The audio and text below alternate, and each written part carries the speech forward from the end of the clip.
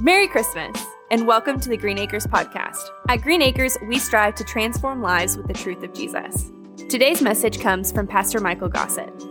I don't know if you had a little bit of chaos this morning in your home or not, but we did, okay, because I had to rush out the door like many of you did, and I think I left some people behind, and, some people were dressed, and some people were not dressed, and, it was just chaos, okay, happening. Mom's trying to get ready for lunch, okay, get stuff in the crock pot, get everything ready. Anybody? Okay? Just our home? All right, Katie, it's okay. All right. But that's just kind of some of the business of Christmas morning. I have a couple of friends, all right? And before they come up, all right, I have 4 volunteers, okay? Before they come up, I just want you to know that I did not choose any of these people, all right? It keeps me out of trouble with my family and your family, all right? And so if you are one of those volunteers, okay, will you come on up, all right, right now? Maybe we didn't get volunteers. Okay, there we go. Okay, here we come. All right, now listen. I was told a riddle, but now I can't remember. Gold is for Goldilocks. That is a girl. Okay, so gold goes for girl. Okay, gold. Okay, and then a boy. Apparently this is a boy gift. Green. All right, Dawson, you come over here, bud. All right, yeah, right there. Okay, now look, this is what we're going to do, okay? We're going to have a little bit of a quick contest. Cam, we need to see your game face, okay? No more smiling. We need to see your game face. All right. But we're going to have a little bit of a contest, okay? Whoever opens up their present first gets to keep it. Okay? Okay? Are y'all ready? On the count of 3, 1, 2, wait. Dawson, all right, what do you hope that's in there? Are you indifferent? This is supposed to be fun. All right, Cam, what do you hope that is in there? Name anything. If you could have anything in the world, just name it right now. What would it be? I don't really care. A puppy? No. Okay. All right, because I hope your dad gets you a puppy. All right, if it could be anything in the world, what could it be? Nerf gun. A Nerf gun? You know what? I know your dad. He can afford that. All right, you'll probably get one. All right, what about you? What do you think this is? Anything girlish. Anything girlish, I think that is safe. On your mark, get set, go. All right, let's see. Wow, your wish did come true. That's amazing. All right, whoa, you were first right here. Keep going. Oh, wow, is that not just incredible? Guess what? You win. Everyone else, you have to turn in your I'm kidding. Everyone gets to keep it. Y'all go back to your seats. Give them a round of applause this morning. Look, y'all see what I'm getting at, right? Listen, every time you talk about opening presents, it's just pure chaos, okay? And then when it's all over, pretend that you cleaned up all the trash, okay? Just pretend this is gone. But when it's all over, the living room is back in order. Maybe you have a little fire going for the first time in East Texas for Christmas, okay? It's just peaceful. Does anybody just long for that moment? All right? Listen, this is what Israel truly was facing. If you think about it, remember, we've been talking about hope in desperation, light and darkness, joy and sorrow. And today we are talking about peace and chaos. Because listen, this is indeed where Israel was heading. Listen, it was nothing but chaos for Israel. We've talked about this over the past couple of weeks, how Assyria is knocking on the door. They are here. And listen, there is nothing peaceful about the Assyrians. There's nothing peaceful about what is taking place. It is the chaos of war. It is the chaos of death. It is the chaos of turmoil. But they were promised a gift from Isaiah. Isaiah makes this incredible claim, but there will be a child that is coming. So if you have your Bible, will you just open with me to Isaiah chapter 9, and we're going to conclude our text today. We're going to conclude all of the rest of Isaiah chapter 9 in our passage, verses 6 and 7. All right, and I know you're juggling kids right now, and we're like a Nehemiah 8 church, okay? We stand at the reading of God's word, but I'm going to just ask, look, you stay seated. I know most of you are comfortable juggling kids right now. I'm going to read it, okay? And you read with me, okay? Verse 6 says this, "For a child will be born for us." It's like, finally, we are at this point. "For a child will be born for us, a son will be given to us, and the government will be on his shoulders. He will be named Wonderful Counselor, Mighty God, Eternal Father, Prince of Peace. The dominion will be vast, and its prosperity will never end. He will reign on the throne of David and over his kingdom, to establish and sustain it with justice and righteousness from now on and forever. The zeal of the Lord of armies will accomplish this." Can I just pray for us? Heavenly Father, thank you for your word.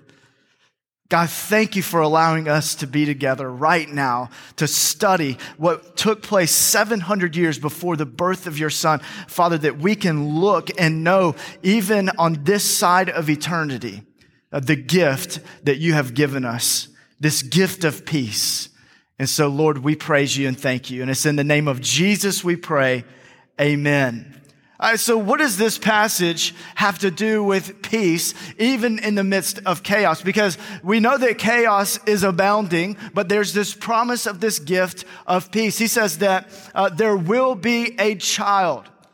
There will be this child. And he starts naming this child. But listen to what he says in verse 6. In the very first part, it says, "For a child will be born for us, a son will be given to us." You see, the first thing that we see about peace is that we have peace in the presence of Christ.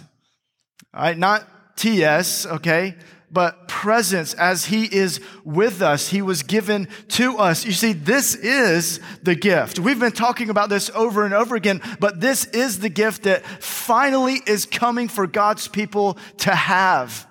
And it's the presence of Jesus himself.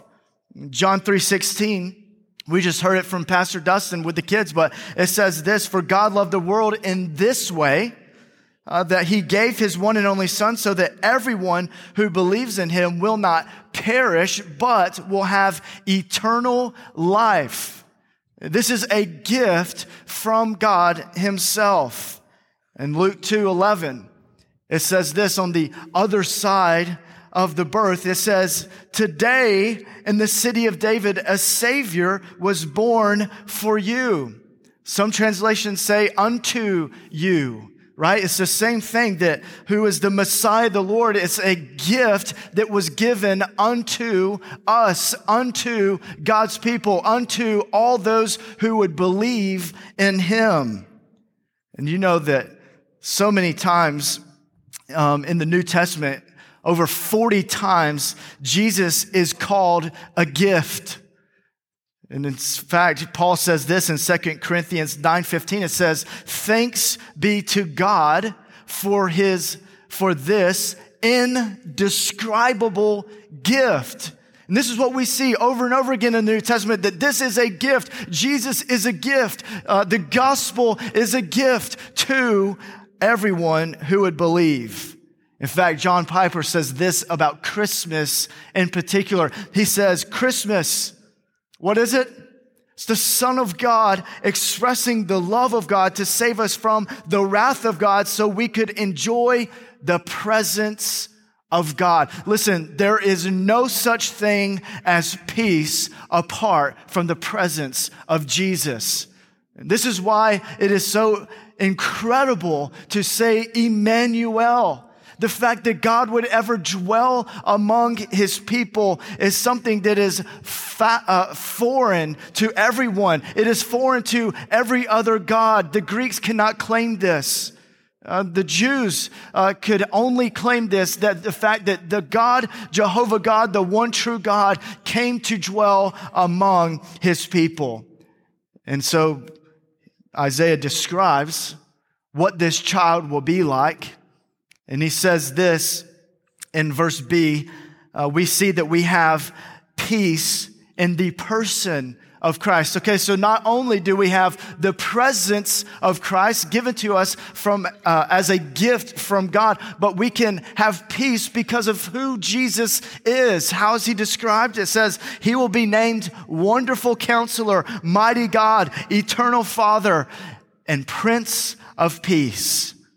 Isaiah gives us 4 names to describe this person so that we can better understand what this child will be like. How we can describe him. And the first one is Wonderful Counselor. Now, the English kind of falls short here, because when we think about a wonderful counselor, someone that you go and visit, they help you solve problems. They help you work through things going on in your life. And this is a good thing. This is wonderful, okay? It's wonderful. Like Grace Works, we have wonderful counselors right here at Grace Works. But to call Jesus a wonderful counselor is a little bit more than that. It's not that he gets a 5-star rating at the Messiah Counseling Center or anything like that on Google. Okay, listen. The fact that he is a wonderful counselor means that he is the source of all needed counsel. He is the source of all wisdom. He is the source. He is the Logos. He is the source of all intellect and all knowledge. This is why John describes him in John chapter 1, verse 14. It says, the Word became flesh. And he did what? He dwelt among us. We observed his glory, the glory as the one and only Son from the Father, full of grace and truth.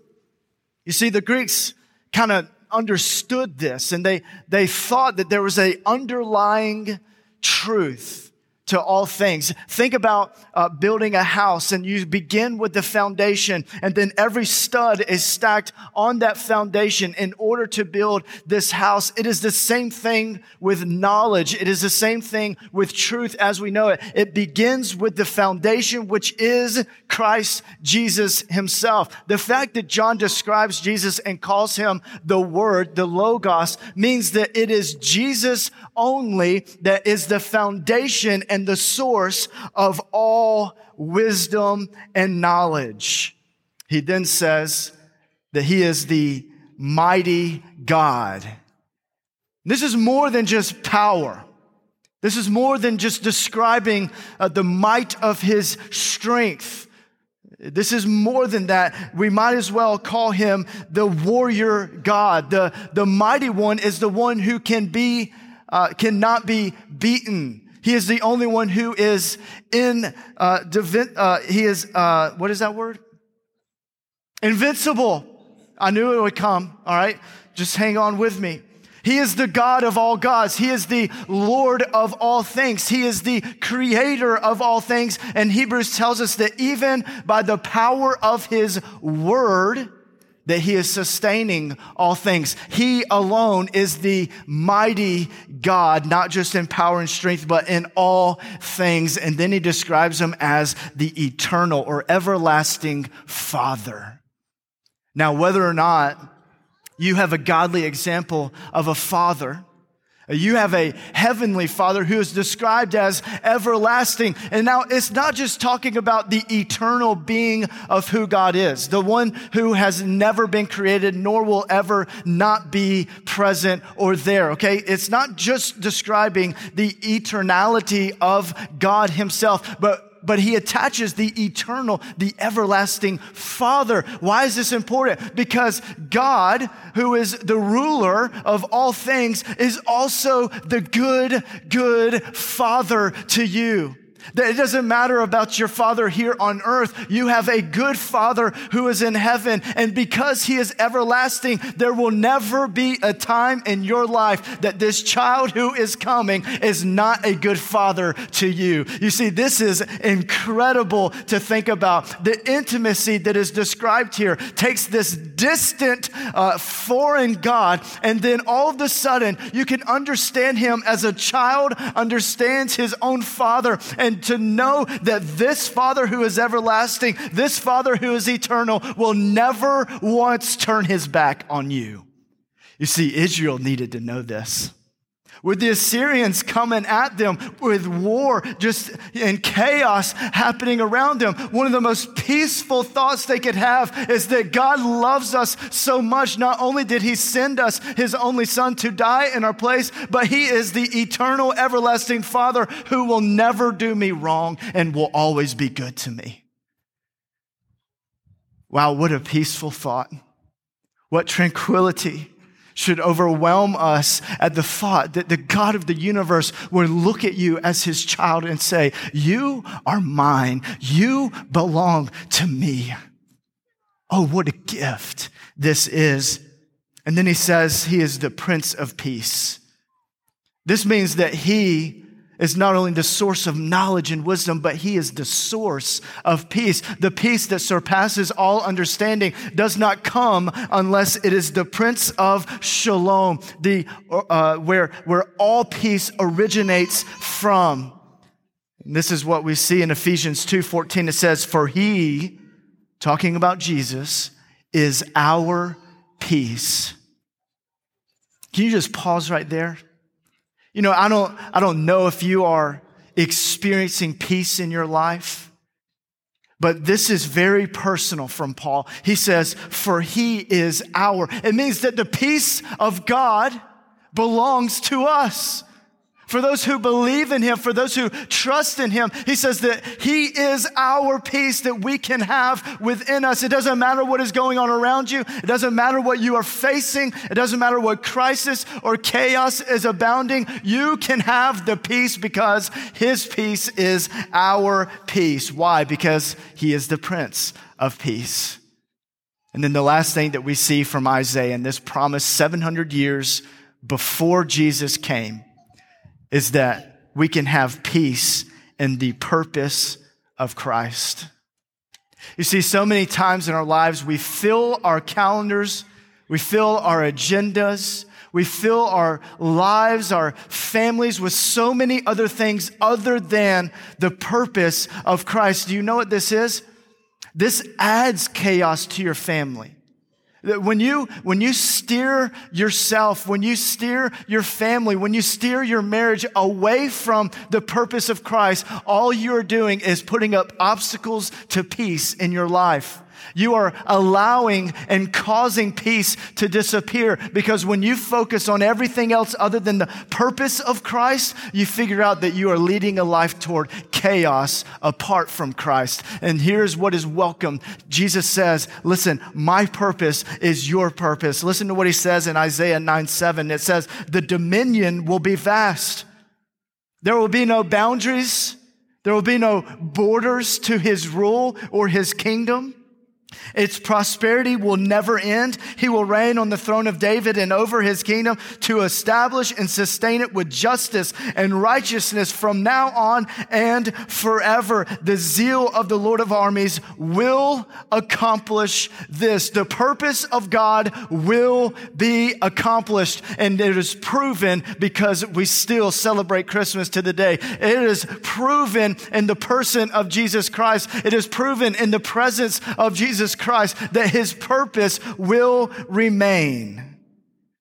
And this is exactly where we need to understand it in our lives to align with what Isaiah was prophesying 700 years before the birth of Jesus, that this purpose, this dominion, this kingdom is what your life should be about, what you should focus on. And I want to leave you with this truth, that there is no peace horizontally apart from this vertical peace that can only be received and given through Jesus Christ himself, the source of all peace. This is why Paul says in Romans chapter 5, verse 1, it says, therefore, since we have been justified by faith, we have what? We have peace with God through him, through our Lord Jesus Christ. That this is the promise that we have, that the only way you can have peace is when you are justified by Christ himself, when you have a right standing before God the Father, and when you have this vertical peace that is only from Jesus himself, you can extend peace to every single other person around you. No matter what you're facing, no matter what is going on in your life. And so this is what I want to do. I just want to pray for you. I want to pray right now, and I want to ask you to pray with me. Pray for the peace of God this Christmas that was only given because Jesus came as a baby in a manger and went to the cross on your behalf. Will you just pray right now that we would experience that peace as God's people? Heavenly Father, we thank you. Thank you, Jesus, for allowing us to celebrate you today. God, thank you that you came to earth. And Father, that you humbled yourself, you emptied yourself. You dwelled among man, Father, so that we can be rescued and have your peace eternally. God, thank you for that gift. I pray right now, Father, that we would experience this gift of peace, God, that you would overwhelm us with your peace. And as we go from here, God, that you would remind us of the peace that you have given us. And it's in the name of Jesus we pray. Amen. Hey, thank you for joining us today with our church family here at Green Acres Baptist Church. And this invitation is for you. Maybe God is stirring in your heart right now from what you have heard. Maybe you need to give your life to Jesus. Maybe God is calling you right now for salvation. You know, the Bible is very clear that if we confess with our mouth and if we believe in our heart that Jesus is Lord, the Bible says that you will be saved. And so right now you could pray a very simple prayer and just say, God, I know that I'm a sinner and I need you to come into my life and save me.